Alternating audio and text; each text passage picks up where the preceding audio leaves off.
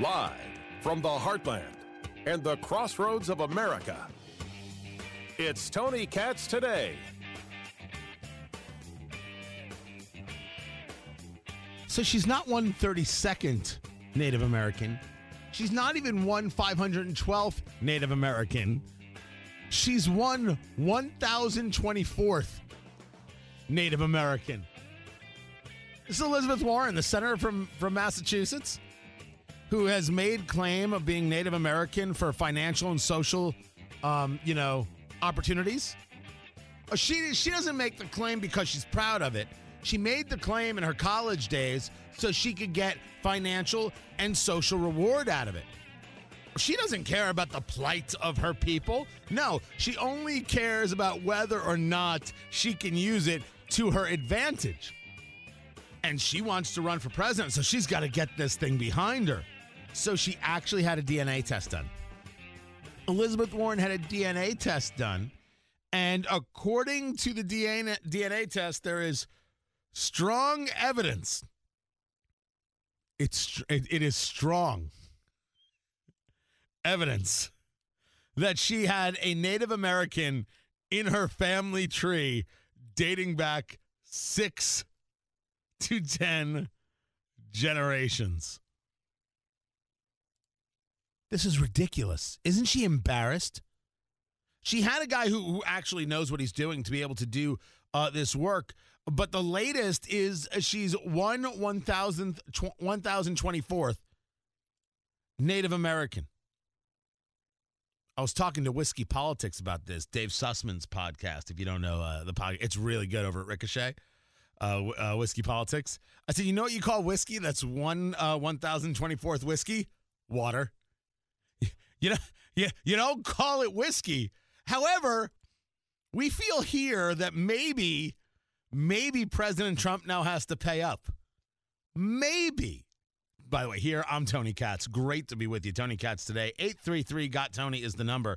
833-468-8669. That's the number. I almost forgot my own number. 833-468-8669. I want to go back to the words of President Trump. Well, this is like a month ago, right? Because he was talking about Elizabeth Warren. Yeah, I'm going to say a month ago. Could have been more than a month ago. Wow, that would have been like, that's the summer. Here, listen to this. And we will say, I will give you $1 million to your favorite charity, paid for by Trump, if you take the test and it shows you're an Indian, And let's see what she does, right? I think he should write the check. I think he should write the check right now and say, you know what? She's 1024th Native American, so therefore, no, I'm not even like 1024th of $1 million. No, that'd be funny. I say he writes the whole check to Hurricane Michael relief. Hurricane Michael relief in the name of Elizabeth Warren from Donald Trump. While he's down in Florida today. He's down in Florida today taking a look at what's gone on. And by the way, can we talk about underreported stories? Panama City, Mexico Beach, the Panhandle is gone. These houses, there is a story of a radio cluster. Powell Broadcasting. They have 4 radio stations. They might be smaller radio stations, but they're still 4 radio stations. In the area, they've got an adult hit station, they've got a country station, they've got a classic rock station, and a top 40. The disaster is so bad. They were so damaged, their words, catastrophic damage. They said rebuilding doesn't make any sense. We're done operating in Panama City. They've already sold off one of the stations, one of the dial numbers. I mean, it's not even worth rebuilding, which, by the way, is going to be started of the conversation. I don't think we're really prepared for some of the demographic shift that's going to be coming. How do you get into the rebuilding? I haven't heard anything about what insurance companies are going to deal with or not deal with down there. I have not heard much about where the real pain is. But right now they're rebuilding in the Carolinas because of Hurricane Florence. The problem is the storm, they're going to rebuild. I don't have that faith yet in these parts of the Panhandle. But this is prime beach. This is prime stuff in terms of real estate. So the question is who? And now it becomes a question of affordability, which is really going to be a problem in and of itself. So I am staring at the aftermath of Hurricane Michael and looking very askew because I don't know what the future is. Some of these beach towns in the Panhandle, they got by basically because of tourist industry. And of course, we in the Midwest know we're a lot of that. Listen, I grew up born in Brooklyn, grew up in Jersey. I lived in Tampa Bay. I lived in D.C. I lived in Los Angeles. Until I got to the Midwest, until I got to finally home sweet home in Indianapolis, no one ever talked about just heading to the Panhandle. No one. But here, it happens all the time. It's a fall break destination. It's a spring break destination because it's the easy part of Florida to get to and to get to a beach and a little bit of warmth. But some of those towns, they're not Miami. They're not Tampa. They're not, these big city places. So they hold on by a thread. I think something like Michael just ruins the opportunities. It ruins the opportunity for any level of rebirth because financially it's not worth it compared to what's going to come in on a tourist trade. So all eyes are on Michael. But I'd be remiss if I didn't share with you Donald Trump on 60 Minutes, which is glorious, glorious, glorious. And if you want to know how this went, let me bring you Variety. Variety with the headline, 60 Minutes was outmatched by Trump. Guys, it is stunning. And you don't have to be like somebody who does this for a living, right? We are like more intense political observers than the layman, right? Because that's kind of our interest. It's a little bit hobby for us. It's a passion project for us. Some of us blog, and we want to be able to know what's going on and share these things. But even for the most passive layman observer, everybody's got to get around the idea that the press is wholly biased. And every time they take on Trump about this idea of fake news or bias, they look like the fake news and bias they say doesn't exist. The interrupting from Leslie Stahl of 60 Minutes in this interview is absolutely stunning. It's breathtaking in its madness. I'm only going to share with you one part of it. The thing I've really learned is I never knew how dishonest the media was. I really mean it. I'm not saying that as a soundbite. I never knew how dishonest. I'm going to change the subject again. Well, no, but even the way you asked me a question, like about separation. Yeah.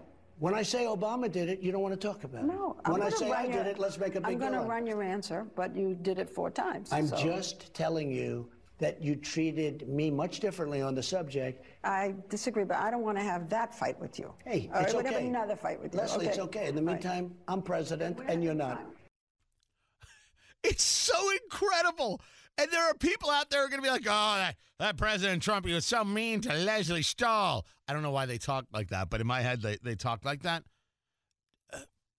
Variety. Quote Variety. Yeah, 60 Minutes, of course, got outmatched. Everyone is going to get outmatched if they don't accept the basic premise. And the basic premise is, yes, network media, you are biased. Stop. I have often been told that I'm not a good interviewer. This is how, and I don't press hard enough in an interview. What I don't do is interrupt. And it comes from, I don't watch cable news.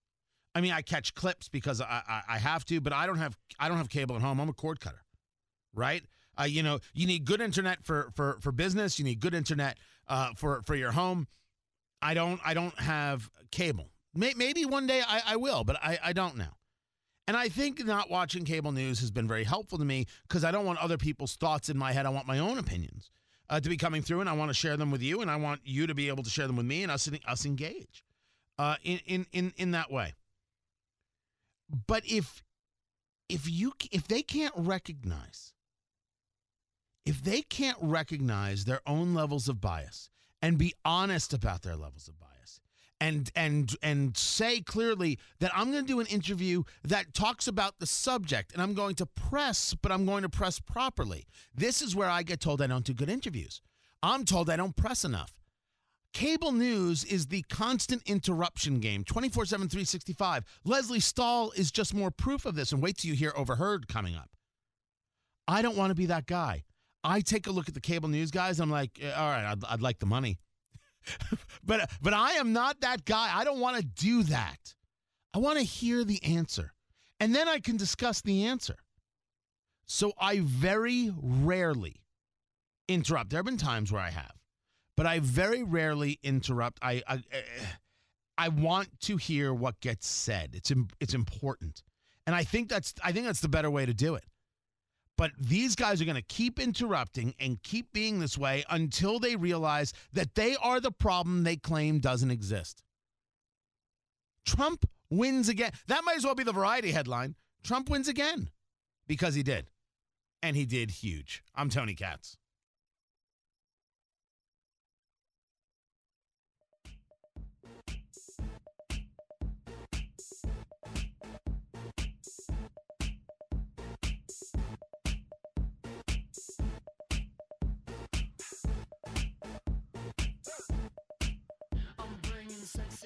Tony Katz, 833-GOT-TONY. That is the number, 833-468-8669.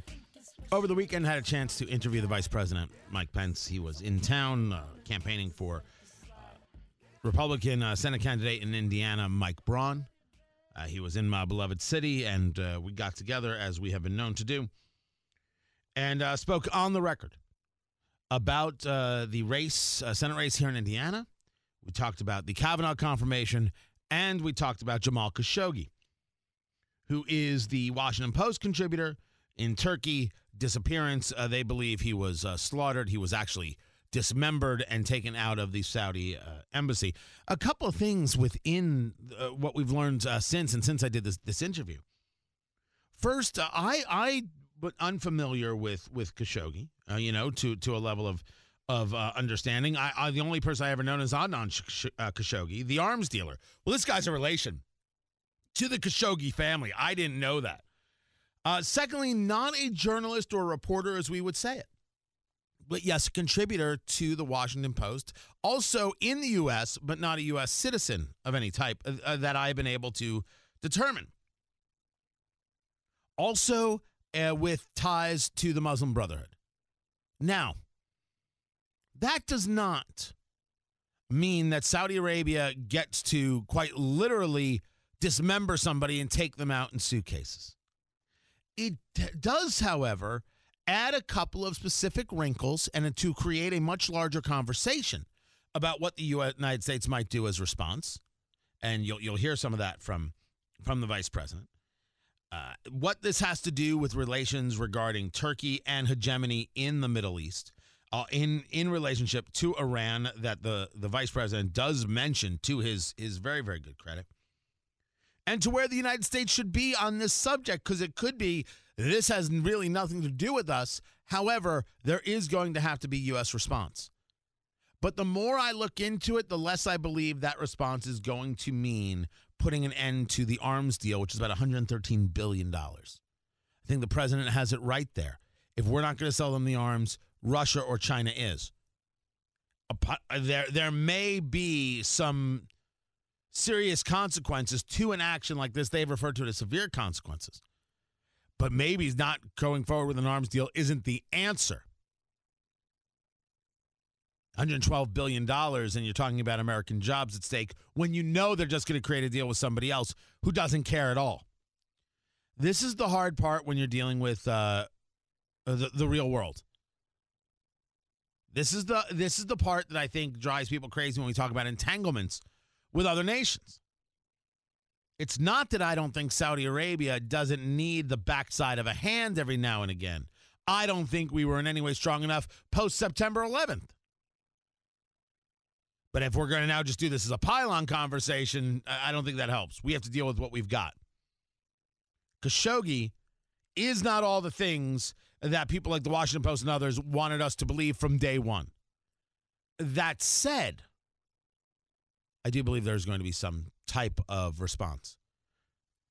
You're cutting people up in embassies, not even on your soil. Don't even tell me that the embassy is your soil. Don't. You might not be so surprised that you get an actual response from that isn't all love and spoonful. Maybe a little bit more of, hey, guys, we got a problem here. Overheard. Hey, everybody, I'm So Ari. you've been president. Just hold on a second. I'm Ari Castle filling in. Is there anything? Wait 1 second. I'm Ari Castle filling in for Brian Baker on Over. You hold wish on. you hadn't said- Everybody stop. Everybody stop, okay? My name is Ari Castle. I'm filling in for Brian Baker on Overheard. Okay, continue. Any regrets? So President Trump had an interview. President Trump had an interview last night with Leslie Stahl on 60 Minutes. So you've been president. On 60 Minutes. It was a pretty compelling interview, but Putin.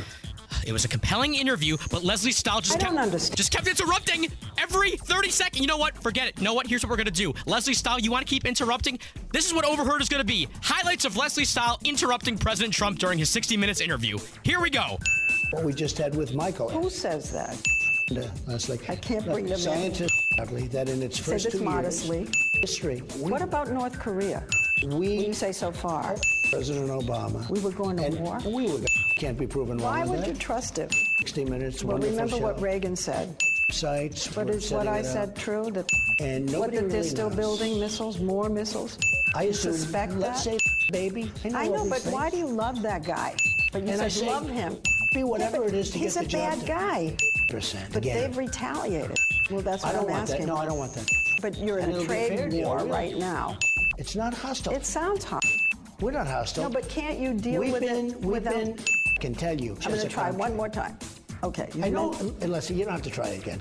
I know exactly Well, what you're answer saying. my question. The answer to the No, press I mean conference? publicly. You never say anything harsh Excuse about me. him. As this No, I mean operates. him personally. I mean, I don't. Probably? Probably. It's not in our country. Okay, why not? They shouldn't do it. This is a terrible thing. Of course they shouldn't do it. Okay, You that's the only believe, do you believe? Meddle too. But and I why do think you other say countries, China meddle And you want to too? know something? Why do you else? say China? Why don't you Let just me say ask the you. Russian? And I think, frankly, China This is a amazing. bigger problem. You're diverting the whole Russian I'm thing. not doing You anything. are, you I'm are. saying Russia.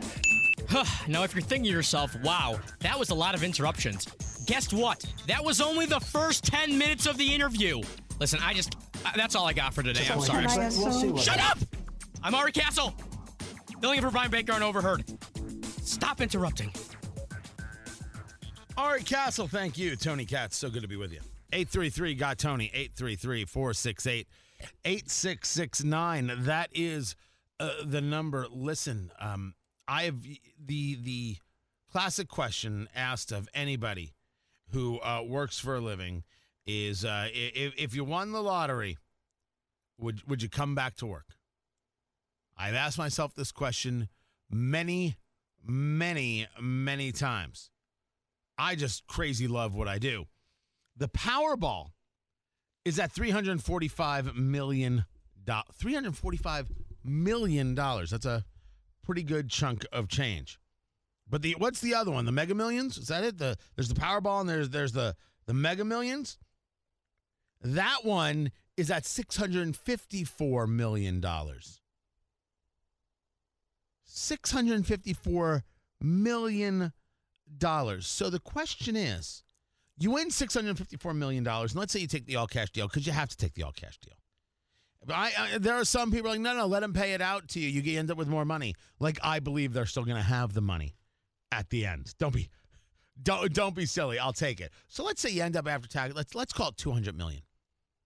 I'm coming up with a number. I think I'm a little low, but $200 million. $200 million. There are no taxes to pay. That's what you have. If $200 million threw you out, only 5%. You know what? Take that back. 1%. That'd be $2 million a year. See how I did the math there? Ari, $200 million. Let's say it was 10%. Be $20 million. And then I just worked my way back to the 1%, and so 1% is $2 million. If it just threw you out 1%, it's $2 million a year. The question is, do you go back to work? I find myself conflicted because I enjoy this. I love what I do. However, $200 million is kind of fun. I can do anything. $200 million. There are no rules. I don't have to wear pants again. It's amazing. It's amazing and fantastic. So on Twitter, at Tony Katz, do you go back to work? Or does it depend on the work? And do you think I'm crazy? Like, if I won and I had $200 million, would you find it crazy if I was back here in this chair on Monday? Would you find that weird? Would you find it weird if I was on this chair and not wearing pants? Right? Or do I just have a home studio? I just do it from there. I just have the microphones brought to the bed. It's a lot of money. It is the level of life changing. Like, what does it do to you? And then everyone comes out of the woodwork, right? Everyone comes out of the woodwork and is like talking about their charity and why you need to donate. Here would be my rule. If you ask me to donate, the answer is no. If you tell me about your charity, the answer is no. I know who I want to give to. I don't want to be bothered. I don't want to be bothered at all. Joe Biden spoke in Indiana. He was at an event for the Democratic Senator Joe Donnelly.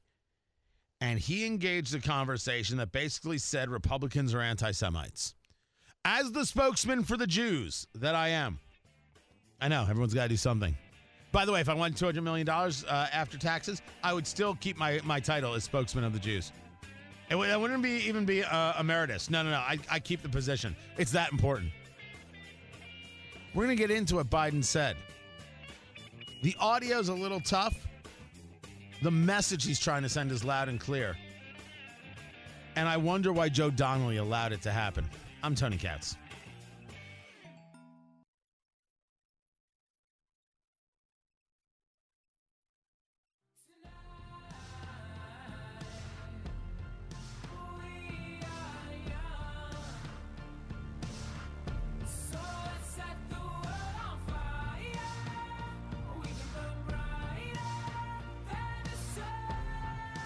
So Joseph Biden was the vice president of the United States at one time.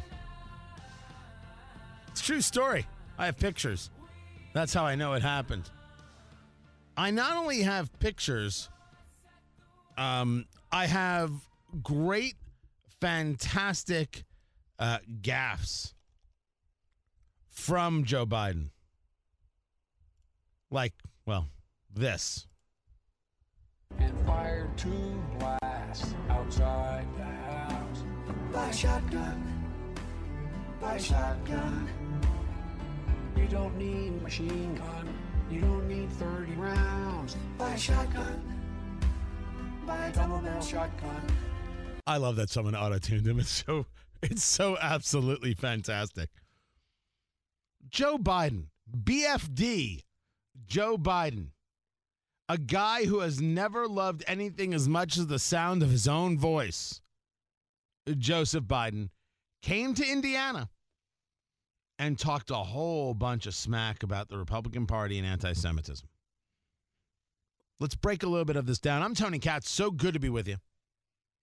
833-GOT-TONY is the number. 833-468-8669. Now, unfortunately, so it was an event with Senator Joe Donnelly for his reelection here in Indiana. Big Senate race. Joe Donnelly and the Republican challenger, Mike Braun. There's a Libertarian, Lucy Brenton, in the race as well. But the top two right now are the Republican and the Democrat, and basically statistical tie. Dead heat, depending on the polls that you look at, dead heat. And Biden is up there to campaign. Now, again, the audio, it sounds like a little hollow, right? Because it's in a stadium. But I want you to listen to this. The idea that Joe Biden could say this and Joe Donnelly had nothing to say, doesn't come out and say, you know what, Joe Biden was a little too extreme today, is disturbing. I'll tell you why. Listen. I'm being literal. Coming out, carrying torches and swastikas.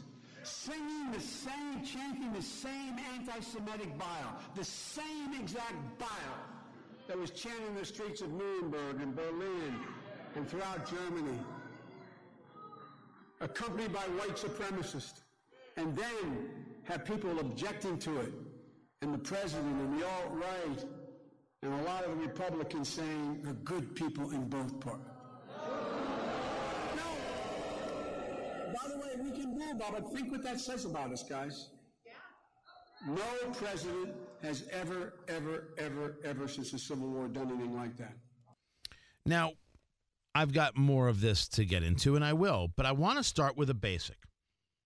The concept that is trying to be pushed by the Democratic Party, that the Republicans are all anti-Semites, all racists, is so filthy and so gross that the only answer is to ensure they don't have power.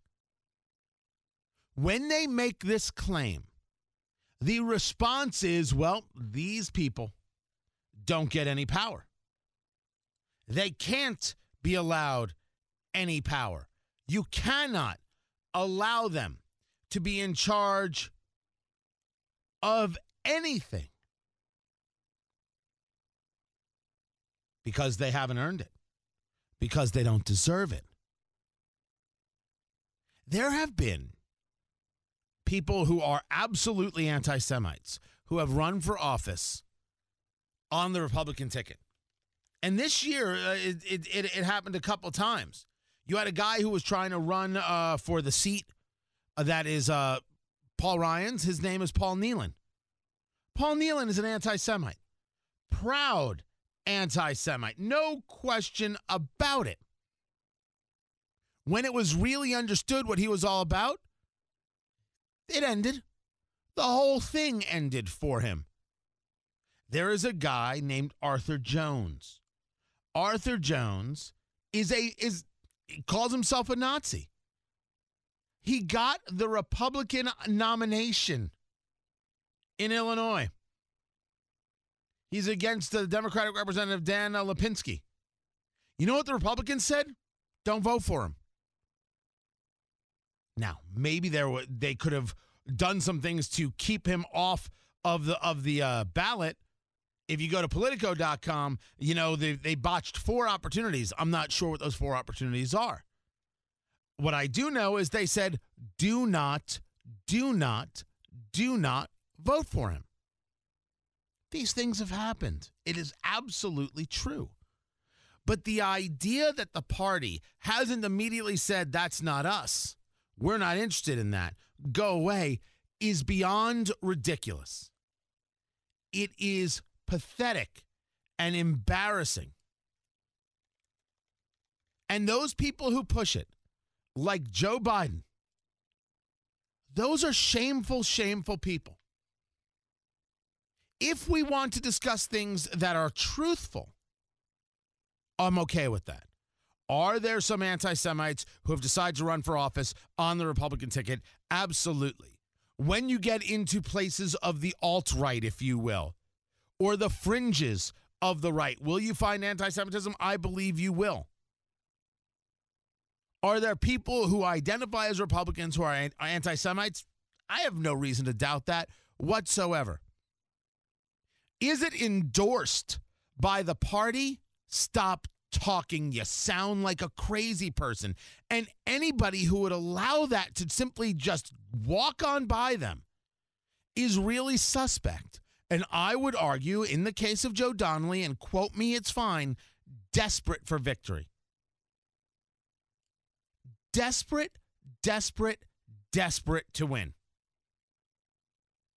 Joe Biden's commentary shows desperation and a lack of decency and understanding. Now, by the way, he's not the first person to go down this road. I have seen religious leaders try and push the same exact line of thought.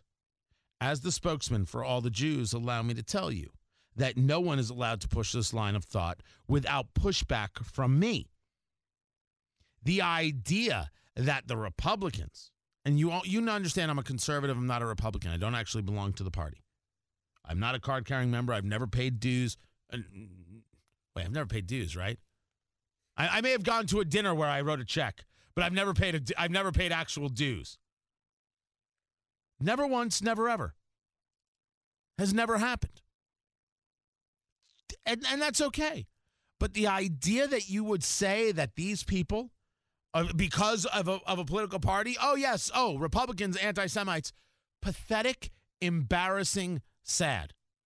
Now, the Democratic Party, well, it gets a little different here. Here they are, the DNC voting on their platform in 2012. The matter requires a 2/3 vote in the affirmative. All those delegates in favor say aye. All those delegates opposed say no. In the opinion of the...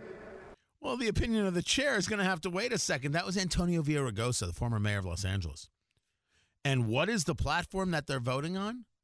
They're voting on Jerusalem as the capital of Israel. That is part of the platform that they are voting on. And he, right there, was acting as the chair. He was acting as the guy in charge at the moment. That was his job, to have all those assembled engage in some of these votes, mostly symbolic about the platform. And when asked, is Jerusalem the capital of Israel? The answer was not clear. You want to do it again there, Mr. Mayor? Let me do that again. All of those delegates in favor say aye.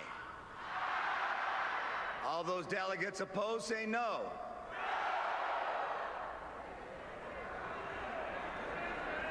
He looks stunned. There is somebody on stage with him, I think from the Rules Committee, and actually says, well, that's the way they vote. That's the way they vote. So the Democrats did what Democrats do.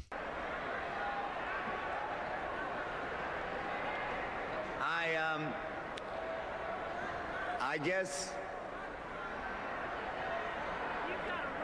And then you've got to let them do what they're going to do. Rules. I'll do that one more time. All those delegates in favor say aye. All those delegates opposed say no. In the opinion of the chair, 2/3 have voted in the affirmative. The motion is adopted, and the platform has been amended as shown on the screen. That's how they handled it. Yes, everybody assembled, or at least half of those assembled, don't believe Jerusalem is the capital of Israel, don't think that Jerusalem should be mentioned in the platform, but somehow the Republicans are the anti-Semites. Now, I happen to have Ronna McDaniel on today. She is the chairwoman of the GOP, and I asked her about this question. I want to make sure I've got it in the right place here. Let me see if I do. And that you are the chairwoman of the GOP only means you hate yourself. If you would like to take a moment to explain why. Now, that was about women. Hold on. Well, I think let's look at the results of this administration. Well, no, I've got it. I know I do. I haven't heard the audio, but Here, I will tell you. This is it. I asked her, hey, Joe Biden has this audio from his appearance with Joe Donnelly. What do you think of it? And here's how she answered. Ready? I haven't heard the audio, but I will tell you the Republican Party rebukes any anti-Semitism. In fact, after the events in Charlottesville, we passed a resolution unanimously condemning the anti-Semitic activity that took place in Charlottesville. Anything dealing with the Klan or anti-Semitism is not welcome in our party. We rebuke it. We are very vocal about that. Obviously, the president moved the embassy to Israel. These are things that he's proud of. But you haven't seen that from the Democrats. When you hear Tom Perez say Ocasio-Cortez is the shining star, the rising star in their party, listen to her talk about Israel. So it's very frightening where the Democrats are going, but they like division, and they focus on division, and they want people to look at Republicans as if we're hateful. We are not. We are a party of inclusion. We are the party that stopped slavery under Lincoln, and these are things that we're delivering on now as we have the White House and the Senate and the House, the lowest unemployment in history for unemployment number in history for African Americans and for Hispanics. I mean, these are things that we're delivering with our policies. We're making lives better for every American. So there it is from the chairwoman of the GOP. There it is in the Democrats' own words. If anybody's going to keep pushing this idea that the Republican Party is the party of anti-Semites, I'm going to be the one who pushes back. And I push hard. I'm Tony Katz.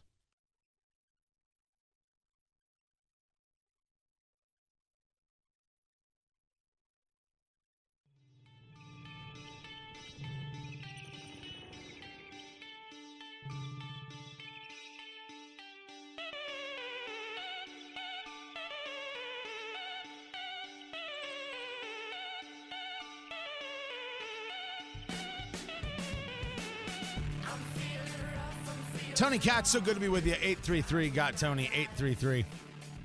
833-468-8669. My interview with Vice President Mike Pence. That's coming up the top of the next hour.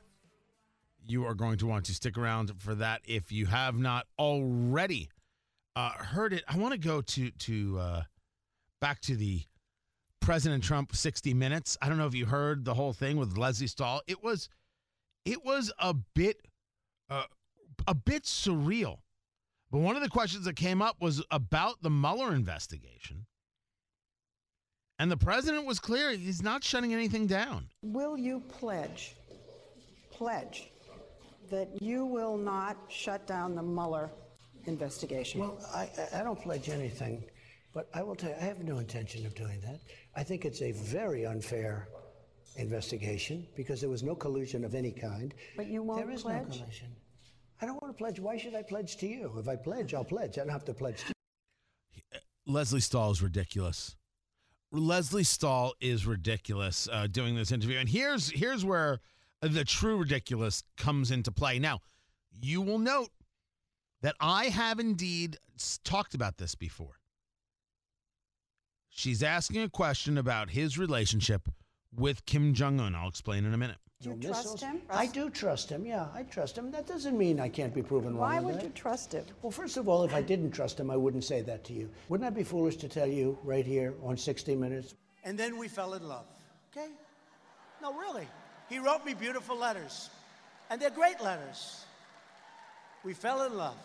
I want to read you his resume, okay? Go ahead. He presides over a cruel kingdom of repression, gulags, starvation, reports that he had his half-brother assassinated, slave labor, public executions. This is a guy you love. I know all these things. I mean, I'm not a baby. I know all these but things. why do you love that guy? Look. I get along with him, okay? But you said love him. Okay, that's just like a figure of speech. No, it's like an embrace. Well, let it be an embrace. Let it be whatever it is to get the job done. He's a bad guy. Look, let it be whatever it is. I get along with him really well. I have a good energy with him. I have a good chemistry with him. Look at the horrible threats that were made. No more threats. No more threats. Now listen, you have heard me say on more than one occasion, I hate it when President Trump says he loves him. But I hate it because it's an unforced error that is unnecessary and gives people like Lesley Stahl something to go crazy about. And I just don't like giving these people any ammunition. But is Lesley Stahl, does she lead such a cloistered, sheltered life that she doesn't understand what it is that President Trump's doing? Has she not figured out his style yet? Did she ever say about somebody who she's kind of iffy about, I love that guy. Oh, I love their work. She doesn't love their work, but it was the thing to say. This is Trump's affectation. The fact that it personally drives me crazy is secondary to the primary that I understand what it is that he's doing. All of a sudden, Lesley Stahl thinks love means love. He's leaving Melania for Kim Jong-un all of a sudden. I don't know who's going to be the inside spoon. Is she really that much of a child? Is she really that lost? It's pathetic. It is absolutely pathetic what it is that we're witnessing here. And that was just some of it. That was just, there's so much more. I haven't even gotten into Maggie Gyllenhaal. I'll try and get to that in the next hour. But here, wait, before we go, we're going anywhere. We've got so much to get to. Did you hear Stacey Abrams? Stacey Abrams is running for governor in Georgia, and she's a big believer in the blue wave for everybody, whether they're here legally or not. The thing of it is, the blue wave is African American. Yeah. It's white, it's Latino, it's Asian Pacific Islander.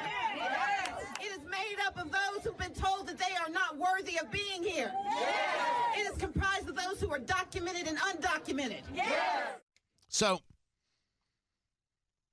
as far as the Democrat socialist candidate for governor of Georgia is concerned, elections aren't just for citizens.